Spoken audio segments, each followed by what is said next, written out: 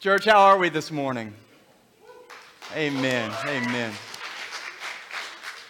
Well, what a blessing this weekend has been. It's always exciting to get to baptize as we did last night in church. Last night, I just want you to know, if you don't have plans on Saturday evening, you're not going to spoil it by coming twice on a weekend. God did amazing things last night. He showed up in a mighty way. And church, we had church last night.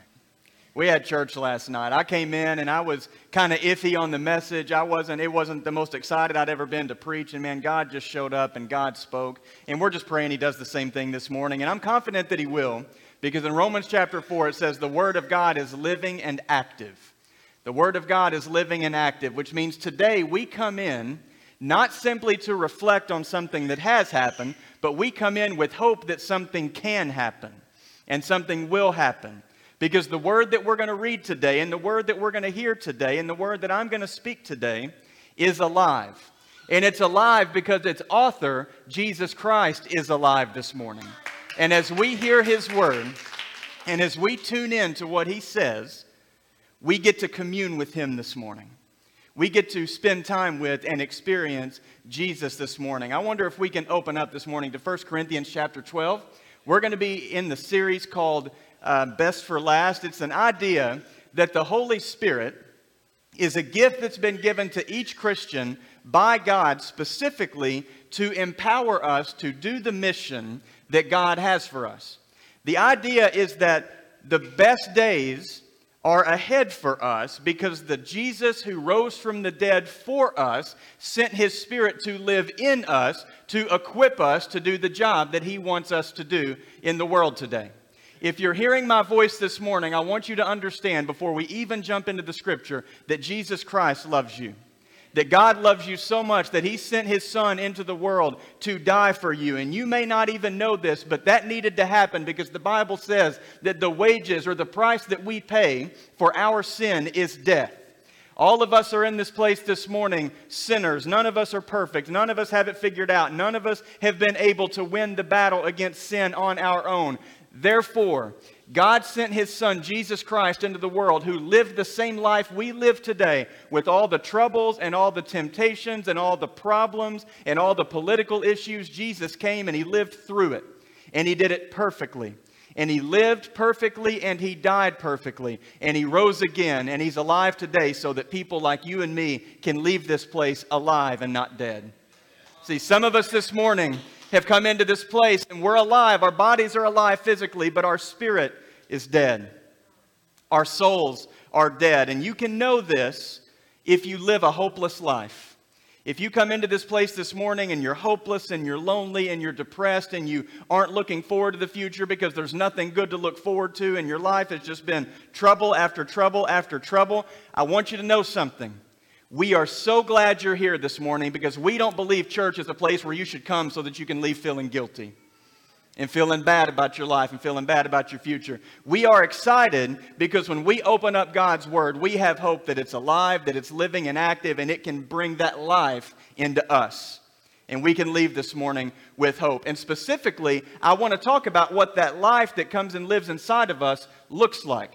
You see, Jesus left us with a gift. When Jesus ascended into heaven about a month and a half after His death, He told His disciples that He was leaving them not as orphans. He wasn't going to leave them alone to try to do this life on their own, but that He was going to send them the Holy Spirit. The Bible says that that Holy Spirit that He sent to us is the same Spirit that raised Him from the dead. And He told them that they were going to be His witnesses, that they were going to be the tools that He was going to use in the world to begin to plant the church and to grow the church. But He wanted them to wait until they had received the Holy Spirit. And if you read through the book of Acts, you find that when these disciples received the Holy Spirit and they were filled with the Holy Spirit, that they had been gifted by the Holy Spirit to do things that they could not previously do. And my hope today is that as we talk about that gifting, my hope today is that every one of us leaves this place this morning maybe not having identified every specific way in which we are gifted, but instead that we recognize as a church this morning that you and I, if we are Christians, if we know Jesus as our Lord and Savior, we leave this place encouraged and hopeful because that means that God has gifted you and He's gifted me to do miraculous things in this world in His name. Amen? You see, Jesus told those disciples that when He left, it was going to be for their benefit. He told those disciples that when He ascended into heaven and left them on earth to do this work without Him physically present, He told them that it was going to be for their good and that they would accomplish things that He had not accomplished here on earth. And I don't think they believed it. In church this morning, as I bring you this message, as we get ready to open 1 Corinthians chapter 12, one of the reasons I wanted to preach this sermon series is because I think, truthfully, we struggle to believe that too. What do you think? When Jesus said that you and I will do even greater things that He did, I think we look at that and we think, man, that sounds good, that sounds awesome, but I'm just not sure I believe that's true for me because I'm not very gifted. You see, we live in a world today, church, that worships and exalts gifting. We live in a culture today that tells you that in order for you to have value and importance in your life, that in order for you to have meaning, in order for you to be a person of importance, in order for you to have self-confidence, in order for you to be a person full of hope and excitement, that you need to look a certain way, and you need to act a certain way, and you need to believe a certain way, and you need to behave a certain way, and you need to exhibit special gifts and special talents that people will lift you up for. We live in a country today that worships gifts. We exalt and worship giftedness. If you don't believe me, I want you to think about something. Our culture has decided that professional athletes are worth millions of dollars per year. Did you know that in our culture, an NFL quarterback signed a 10-year, $500 million contract to throw a football? Did y'all know that that happened within the last 3 weeks? And yet our teachers and our police officers and our public workers and our first responders get paid barely enough to survive on. And we do that as a culture, not to condemn those who are gifted. I'm not condemning football players, all right? I'll probably watch it at some point too. But I say that because our culture has decided that the greatest value is not found in integrity, the greatest value is not found in consistency, the greatest value is not found in Christian holiness, but we've decided that the greatest value is found in those who can entertain us. The greatest value is found in those that we can most easily consume. If you don't believe me, get on Instagram and look at how Instagram what do they call those people? You're an Instagram influencer. See, I'm already too old to be out of the picture now. Into my mid-30s, it's already passed me by. All I can figure out is Facebook. I don't know the new stuff, but I know this, that in our culture today, the goal is to become an influencer. The goal is to be followed. The goal is to be lifted up, and our culture worships that. Our culture worships those gifts, and the problem in the church is twofold. The problem in the church is twofold. I want to tell you two consequences of this cultural obsession with gifting. Number one, there are many people who call themselves Christians, who are Christians. There are many people who have been saved and redeemed by Jesus Christ. The Holy Spirit of God has come to live within them, and yet they walk around feeling as if they have very little value or meaning because the world does not deem them influencers. Perhaps you don't have an external gifting or a talent that people gravitate towards. Perhaps you don't have the look that everybody compliments you for. Perhaps you don't have the financial means or the financial ability to be an influencer or to be part of the crowd that the world tells you you need to be a part of. I stand before you today and tell you that if Jesus be for you, it doesn't matter who is against you or who follows you or who doesn't. I stand before you today and tell you that our cultural worship of external gifting has no bearing on what Jesus thinks of you today. You see, if you're in this place hearing my voice, Jesus is in love with you.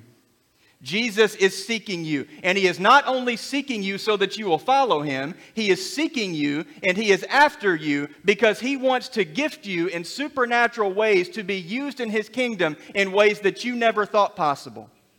He wants to use you in ways that the world would tell you would be impossible. You see, there is a future greater for you than this world could ever give you. There is a plan for you that is bigger in scope and bigger in magnitude than this world has for you. There is no career. There is no social standing. There is no financial standing that can ever give you the longing in your heart that Jesus Christ alone can fill. That's the first thing. The second thing that I see that our cultural obsession with gifting has on the church is this. Because our culture loves to recognize external gifts that we can identify and lift them up and consume them, in the American church, we have run into a situation by which the churches in America today that are not filled with the most gifted and talented preachers and musicians are dying. You see, in America today, the small country church, how many of you all grew up in a little country church? I got any little country church folks? You see, in America today, the little country church is struggling to survive. This morning, my dad, I talked to him a couple weeks ago. My dad is going to a church, and there's about 2 or 3 families that are going there. And he tells me that nothing has happened in this church in years, that it's been the same week after week. And I say, well, Dad, why do you keep going? He says, because if we don't go, the lights don't stay on. You see, the little country church in America is struggling to survive today. Yet in America, the mega church, with all the money and all the lights and all the sound and all the production and all the polish and all the gifting, so to speak, is growing at an exponential rate. And it's getting to the point where if we don't have the music that we like, and we don't have the look that I like, and we don't have the sound that I like, and I don't resonate with that preacher, and that's not the style that I like, or they don't use the version of the Bible that I like, we've gotten to a place where our senses have been so dulled by our consumption of earthly gifting that we now want the church to look like the world. And we want the church to entertain us the way the world entertains us. And listen, I'm not condemning megachurches. If the church gets big, praise God. I'm not condemning a big church. What I am condemning is a cultural viewpoint from the Christian world that says that church is here for me and about me, to entertain me and to comfort me. You see, church is not about the emotional high that we get when everything looks and sounds and feels exactly like we want it to. Church is what happens when Jesus Christ takes a regular person like me and transforms me. It's what happens when Jesus Christ comes into your life and transforms you and changes you. And when we get together and we share together in what Jesus Christ has done, we get excited about that. And we start inviting other people in and we say, listen, you need to come hear this person's testimony. You need to come see what God is doing. And as God continues to work through regular people like you and me, other regular people who are struggling with their life and with their lack of giftedness, they look at that and go, man, if God can use regular people like them, I wonder if He could use me too. And people want to be a part of that. You see, what Metropolis needs, church, is not a church that looks, sounds, and acts like the world that will attract them in. What Metropolis needs is for regular people like you and me to be transformed by the supernatural God in a supernatural way, in a way that makes the world curious about how regular people like us could display the gifts that we would never otherwise have. I want to talk to you this morning from 1 Corinthians chapter 12. We're going to talk about spiritual gifting, and it says in 1 Corinthians 12:1, concerning spiritual gifts, brothers, I do not want you to be uninformed. He says, concerning spiritual gifts, I don't want you to be uninformed. Paul is writing to a church that has problems. You think our church has any problems? Dave, does our church have problems? 1 or 2? 1 or 2. But he's getting older. He's going to retire eventually, so it'll get better. Okay, I'm just kidding. That's 2 weeks in a row I've taken a bad shot. I shouldn't have done that. We love Pastor Brian. It doesn't sound like it, yeah, I'm sorry. Pastor Brian always says that my sarcasm is my anger leaking out. He may be right, okay? Our church is not perfect. Our church has a couple of problems. In fact, if you stick with us for a little while and you get plugged into our church, chances are you're going to look around and go, hey, wait a minute. This isn't exactly right. This isn't perfect. And you're right. And Paul wants us to understand, number one, that there is no perfect church. And was it Adrian Rogers who said that if you ever find a perfect church, he's passed on now, but I think it was Adrian Rogers, great pastor, who said, if you ever find a perfect church, don't go, because you'll screw it up. And I think that's true. I think that's true. You may look around and say, you know what, this church is not perfect, and this church isn't perfect. But this church is seeking after God. And the same can be said for the church in Corinth. Paul is writing a letter to this church, and this church had a lot of problems. But this church was really curious and wanted to know about spiritual gifts because Paul had made allusions to this idea that when people get saved, people like them in the past and people like you and me today, when Jesus Christ comes into our life, Paul had made allusion to the fact that we are not only given the Holy Spirit to live inside of us to be our helper, but we are given the Holy Spirit specifically and are gifted in specific ways to do the work of the ministry. And Paul was writing to them about that, and he said, hey, listen, concerning spiritual gifts, you don't need to be uninformed. That tells me that there are things about spiritual gifts that are easy to miss. There are things about spiritual gifts that are easy to miss, and that's where we want to key in today. I want to skip down to verse 4. He said, there are varieties of gifts, but the same Spirit. And there are varieties of service, but the same Lord. And there are varieties of activities, but it's the same God who empowers them all in everyone. So let's look right here for just a second.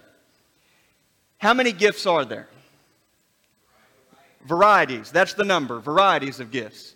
If you get on Google and you just Google spiritual gifts, what you'll find is that some people believe that the New Testament lists 16 gifts, some believe it's 12, others believe that it's really broken down into just 4 main ones, and most people, like me, we really don't know.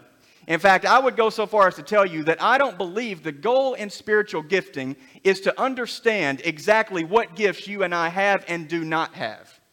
And I'll tell you why I believe that's the case.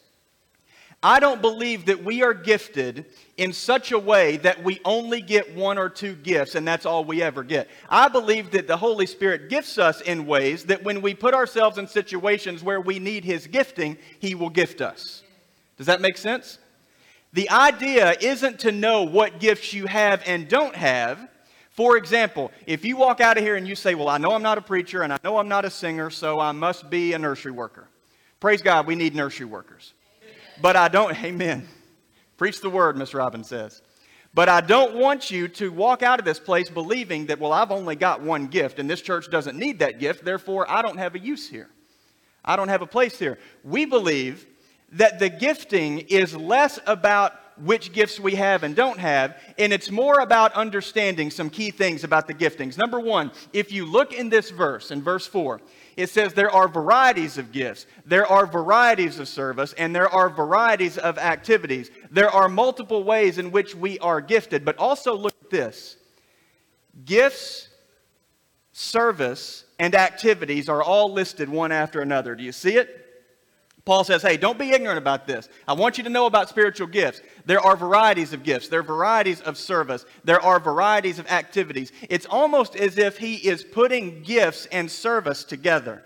It's almost as if he is listing the idea that our activity and our service is the place where we discover our gifting. Not only is he making that comparison, not only is he linking these together, but he is also making very clear that they all come from one place, and that is God. You see, we worship not the gift, but the giver.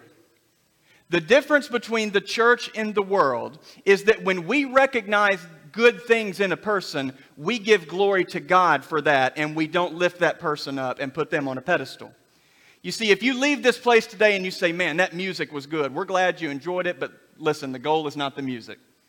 You can find music anywhere. Maybe not good music. I listen to the radio and I don't understand most of it, but you can find music anywhere, okay? The goal today is not that we give you good music. The goal today is that we lead you to the giver. If you leave this place today and you say, man, that preaching was good, I appreciate that, and I hope you feel that way. But the goal is not to present you with the preacher. The goal is to present you with the words that God wants to speak through the preacher.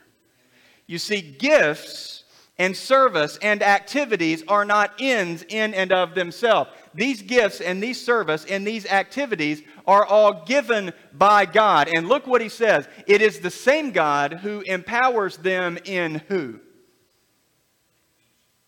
It is the same God who empowers them in the elders and the preachers, the worship leaders, those who are good looking, those who are gifted and talented, those who were born with talents and abilities that are supernatural. No, he says that it is the same God who empowers these gifts and these services and these activities in everyone. Church, hear this today. Every Christian is gifted by the Holy Spirit. Every single Christian is gifted by the Holy Spirit. More than once we've asked you to raise your hand if you're a Christian. Raise your hand if you're a Christian today. Don't be ashamed of it.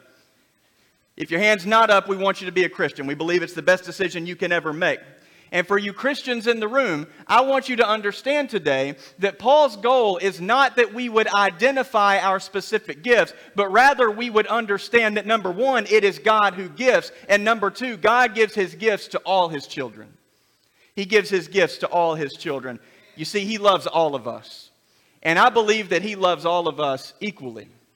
I don't believe God looks down on the preachers and says, man, I love those preachers even more, so I'm going to gift them specially. I believe that if you are a child of God, that he has set his love upon you and that he has gifted you just as supernaturally as he's gifted me, or he's gifted Pastor Brian, or he's gifted Miss Carissa. We believe that God's gifts are for everyone who will call upon the name of the Lord.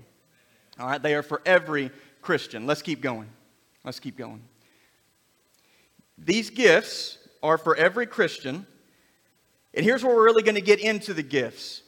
These spiritual gifts are expressions of faith that strengthen and encourage others. You see, if we want to decide that we want to know how we are gifted, we do not need to get introspective and look at ourselves. I'll tell you a story. I grew up in an old Southern Baptist church, and our church grew. It got really, really big. It went from about this size to about 700 or 800 people by the time I graduated high school. It just grew massively.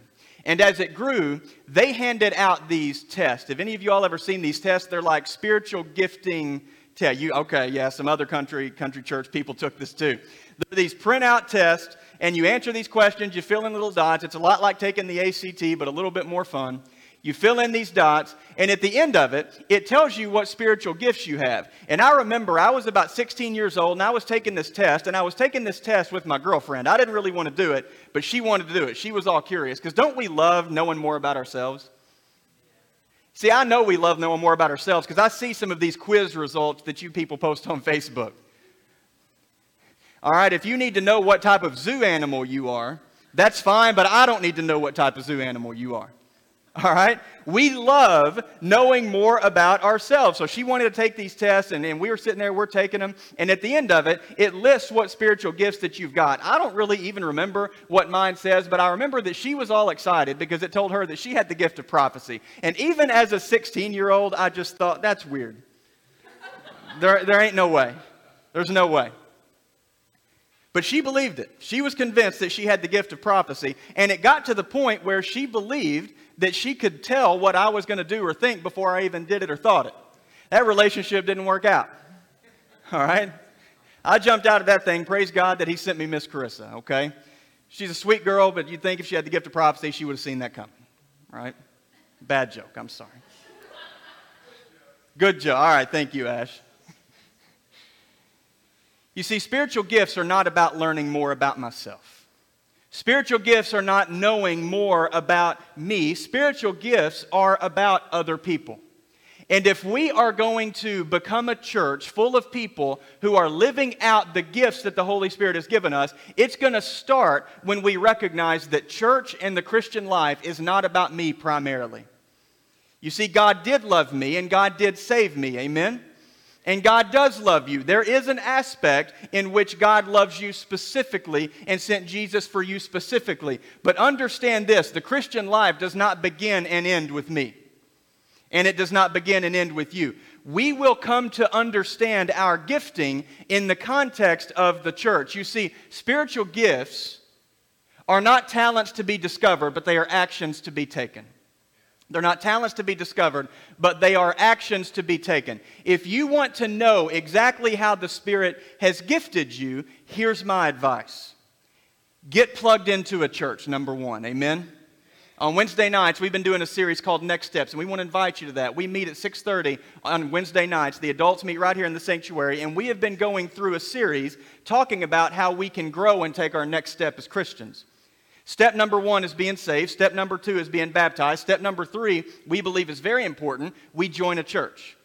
And we become part of a church family. Now, if you've got a church family that you belong to and you're plugged into and you're active, we think that's fantastic, and we want to encourage you to continue doing that. But if you're in this place this morning and you don't have a church home, you don't really have a church family that you call home, we want to invite you and encourage you to get plugged into this one. Because God is moving here. This is a people that God is moving within.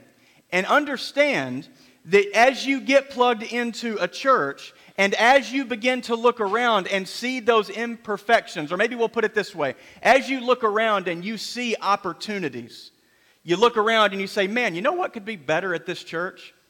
Is this thing over here. We need a ministry for X. Or we need another worker for Y. Or man, I would love to be part of a team that does this. Chances are God has gifted you in that area, and that recognition of that need is God's way of telling you, hey, if you want to jump into that, I will equip you to do that. You see, we have a joke in our church. Don't ever give Pastor Brian an idea about the church. And some of y'all know why, don't you? You see, if you come to Pastor Brian and you say, Pastor Brian, I've got an idea for something we could do at the church. If you tell him, you are now leading that thing. Whatever it is. If you tell him, he will. I didn't expect that to get an applause. They might like you more than I thought they did. If you, be careful, that's why I'm on holy ground this morning. If you see a need, that may very well be God's equipping of you. And let me tell you about spiritual gifts. They will stretch you beyond your own capacity. If you sit and you wait for God to equip you to do a ministry that He has not presented with you yet, I would submit to you that you'll be sitting and waiting for a long time. And I'll even go so far as to say it like this. If church for you is an event that you come to, and a seat that you sit in, and content that you consume, and then you go home and wonder why there isn't more to the Christian life than this, I would submit to you that God this morning is calling you and awakening you to the fact that church was never meant to be an event that we attend. Church was never meant to be content that we consume. Church was never meant to be about that seat that you sit in. We're so glad that you're sitting in it, but if you really want to see the life of Jesus Christ awakened in you, and you want to see the gifting of the Holy Spirit come alive in you, and you want to be used by God, it's going to take a step of faith on your part to take action where you may not yet feel equipped.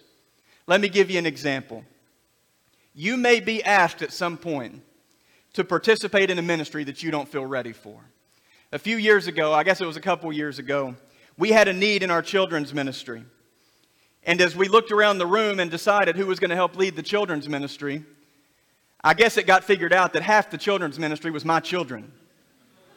When you got that many of them, it really becomes a ministry in and of itself. So the idea was put forward, hey, Pastor Blake, most of these kids are yours anyway. Why don't you and your wife lead the children's ministry? I will tell you that is not what I was looking for. That is not what I was excited to be doing. Yet we agreed to do it, not because I felt equipped, but because I saw a need. And as I saw that need and was willing to fill that need, God gifted me to meet the need that needed to be filled. That is spiritual gifting. That is a supernatural gifting that comes from God to meet need. But it took my willingness to take action. I ask you this morning, are you willing to take action where there are needs? Do we live in a community today that is full of needs? Y'all answer. Do we live in a community that has needs? Yes or no? Yes. Church Metropolis is a needy community. Would you agree with me when I say that Metropolis needs a church that is ready to take action? You see, this morning, if we experience great music and great preaching, praise God. But if that's all that this church is, we're not really helping our community. It's about us. But if we leave this place today excited and encouraged and motivated and most importantly, ready to do what the Word of God tells us to do, then we can go out into the community and we can affect change. That is where you'll find your gifting. That is where you will see spiritual gifts come alive in you. And I want to take a moment, just kind of I'm going to take chase a rabbit here for just a second, all right? I want to go ahead and answer something. I did this last night. I want to do it today because I want to make clear. There are different churches that believe different things about spiritual gifts. And if you'll notice this morning, we did not go down through the list. There's lots of different gifts. There's the gift of prophecy. There's the gift of exhortation. There's the gift of service. There's all these different gifts. And some of these gifts are supernatural in their essence. Some of you may have grown up in a church that exhibited some of these supernatural giftings. Sometimes these supernatural gifts are abused and it's not really of the Spirit, and other times it may be real. Here's what we believe as a leadership team about these supernatural gifts. There are churches that believe they are no longer in effect or in use today, and there are churches that believe that they are still for today. At Eastland Life Church, as a general rule, we are not in the business of telling God what He can and can't do. Here's what I mean by that. If God wants to do something supernatural, we believe He's done it before. We believe He can do it again. Okay? If God wants to gift a believer in a supernatural way, we are not going to look back at God and say, but God, we believe. No, we're simply going to say, God, you're the giver. And we worship the giver, not the gifts. We believe that these gifts have not ceased. I believe that these gifts are still in effect today, but here's specifically what I believe about them. I believe that the gifts that are supernatural in nature will be used by God when Christians step out in faith and move into a place where supernatural gifting is necessary for the spread of the gospel. Okay? I believe that God will do supernatural things when His children exhibit supernatural faith. When we move into a place where we need God to do supernatural things, we believe He will. Church, we believe in healing. We've seen it. Church, our church is active in missions. And there is an aspect of missions where there are people who will hear and receive the gospel even when there's a language barrier. We believe that happens. But we believe it's for the good of people, not for the good of us. And it's for God's glory, not our glory. Okay? That's what we believe about those things. Now I want to talk about fit for just a second and we're going to get done. Supernatural gifts are actions to be taken, not talents to be discovered. But something I want us to look at today is that supernatural gifts, and not even just supernatural gifts, but spiritual gifts, are miraculous not in their function, not in what they do, but in how they fit together. Let's look at the scripture this way. Paul says in Romans, he says, "For as in one body we have many members, and the members do not all have the same function. So we, though many, are one body in Christ, and individually members of one another. Having gifts that differ according to the grace given to us, let us use them. If prophecy, in proportion to our faith. If service, in our serving. If the one who teaches, in his teaching. The one who exhorts, in his exhortation. The one who contributes, in generosity. The one who leads, with zeal. The one who does acts of mercy, with cheerfulness." Look at the picture that we get here. We see the first thing in 1 Corinthians 12. Our gifts are valuable not because of how they look, not because of how they sound, and not because of how they make us feel. Our gifts are valuable in how they fit together with the church. Okay? I want to tell you a story. Back in the early 2000s, there was a basketball player by the name of Shaquille O'Neal. Y'all know Shaq? He's hard to miss. He's like 7'2", about 900 pounds. He's a big boy. Now at the time, he played for the Los Angeles Lakers, and he weighed about 360 pounds. Still not a tiny fella. Still not a tiny fella. Big dude. Probably the most dominant player in the NBA at that time. And in the early 2000s, his team, the Los Angeles Lakers, had won 3 straight NBA championships in dominant fashion. Nobody was really even competing with them. But in the offseason, after their 3rd straight championship, he sustained an injury. And because Shaquille O'Neal got injured, and the injury continued to plague his body, going into the next season, as they chased their 4th straight championship, their team was not nearly as good. Shaq could not get out onto the floor, and when he got onto the floor, his minutes were restricted, his movement was restricted, he couldn't play like he could before, he couldn't run like he could before, and the team finished that year the 6th best team in the NBA. They never got close to reaching their potential because of Shaquille O'Neal's injury. Who knows what his injury was? Anybody remember? He had injured his pinky toe. His pinky toe. 10 toes on this man's massive body, and the tiniest of them was injured. His pinky toe was injured, and because 1 out of his 10 toes were injured, his entire team suffered. Because 1 toe on 1 man was injured, all the rest of the team was not able to make up for the loss in production from 1 man due to 1 toe on 1 foot. It's amazing what an impact this had. It was literally the tiniest, most insignificant member of the body that had caused this problem, and yet it derailed the team from completing its mission. Church, I believe today that we are often guilty of lifting up preachers and evangelists and prophets and musicians and worship leaders and buildings and lights and sounds and ministry, and we believe that if we can get the right preacher, and we can get the right building, and we can get the right look, and we can get the right sound, that we can accomplish our goals. But I would submit to you that there is more value in one Christian recognizing their gifting and getting plugged in and into the game than there is in any number of ministries that we can try to dress up. You see, I believe today that the thing that is going to keep Eastland Life Church from accomplishing our mission of reaching, teaching, coaching, and leading people is not the preachers. Now, I have a responsibility to exercise my gifting, no doubt, as does Pastor Brian, as does the rest of our elder team. But church, we don't need more of me to reach this community. Praise God. Y'all get enough. God bless you. We don't need more of Pastor Brian. Metropolis does not need more of what we're already doing. Let me tell you what our church and our community needs to be successful. We need you. You may feel insignificant. You may be in this place this morning saying, you know, I can't preach. I'm not really a teacher. In fact, I don't really even like to talk in front of people. The old joke says it like this. They say that the greatest fear in America, y'all know what it is? It's public speaking. Number 2 is death. They say that you would rather be in the casket than doing the eulogy. There are some people that are scared to death to get in front of people and speak. You may be out there this morning thinking to yourself that you do not have the ability to play an instrument. You don't have the ability to work the technology. You don't have the ability to do some of these things that you can see right now externally. I want you to know today that God is not looking for you to be a carbon copy of somebody else. God is gifting you supernaturally and spiritually to do something only you can do.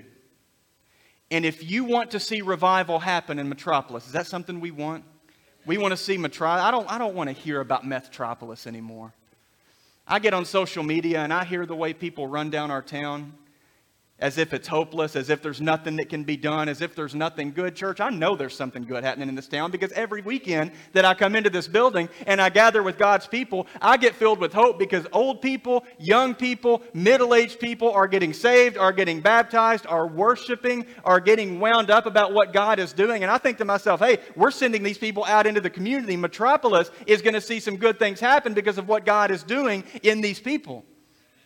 You see, I believe that the thing that is going to make our church launch into God's will for this community, I believe the thing that is going to help our church accomplish the mission that God has given us is not that I become a better preacher, and I hope that I do. I believe the thing that God is calling us today to do is to recognize the fact that every person in this room, no matter how you feel about yourself, no matter what anybody has told you about yourself, no matter how you look, no matter what you think about you, understand that God loves you and God wants to use you supernaturally. That He has a plan and He has a purpose for you. Christian, do not be the pinky toe that derails the championship run. You may think that what you do doesn't matter, but listen, as you look at me today and you hear me preach, understand that this is only possible because there are 20 or so people in this building right now exercising their gifting so that we can have this here today. There are people all around this building today doing children's ministry, doing nursery, doing technology, greeting people, praying with people, keeping the building clean, making sure that we have security so that we're safe, making sure that they're doing the work necessary so that the lights can stay on. Church, you are needed. You are needed in God's kingdom. God loves you and wants to use you in His kingdom. You may not believe this right now, But your willingness to say yes to God, to be faithful and obedient to do what He's called you to do, may well result in the salvation of people you don't even know yet. You see, when we baptized that young lady last night, that wasn't just a victory for the preachers who preached. That was a victory for the givers who gave. That was a victory for the workers who worked. Now let me ask you this morning, is there something you can do? Are you willing to fold chairs? Are you willing to wipe off countertops? Are you willing to show up 10 minutes early and greet people as they come in? Maybe you're an introvert like me and you're like, heck no, I'm not willing to do that. Are you willing to work behind the scenes where nobody else sees you to make sure that we can get this service online? Are you willing to click a mouse button when BJ tells you which one to click? Are you willing to say yes when we tell you that there's a need? Are you willing to say yes to God when God presents you with the need? If you are willing to say yes to whatever God needs you to do, understand that on the other side of that will be the equipping and the gifting that you need to do it. God can use you and He wants to use you. And this morning we want to invite you into a church and into a Christian life that is not about talent. It's not about skill, it's not about ability, it's about availability. Pastor Herb Conley said it this way: your best ability and my best ability is my availability. So I want to ask you this morning, Christian, are you available to God?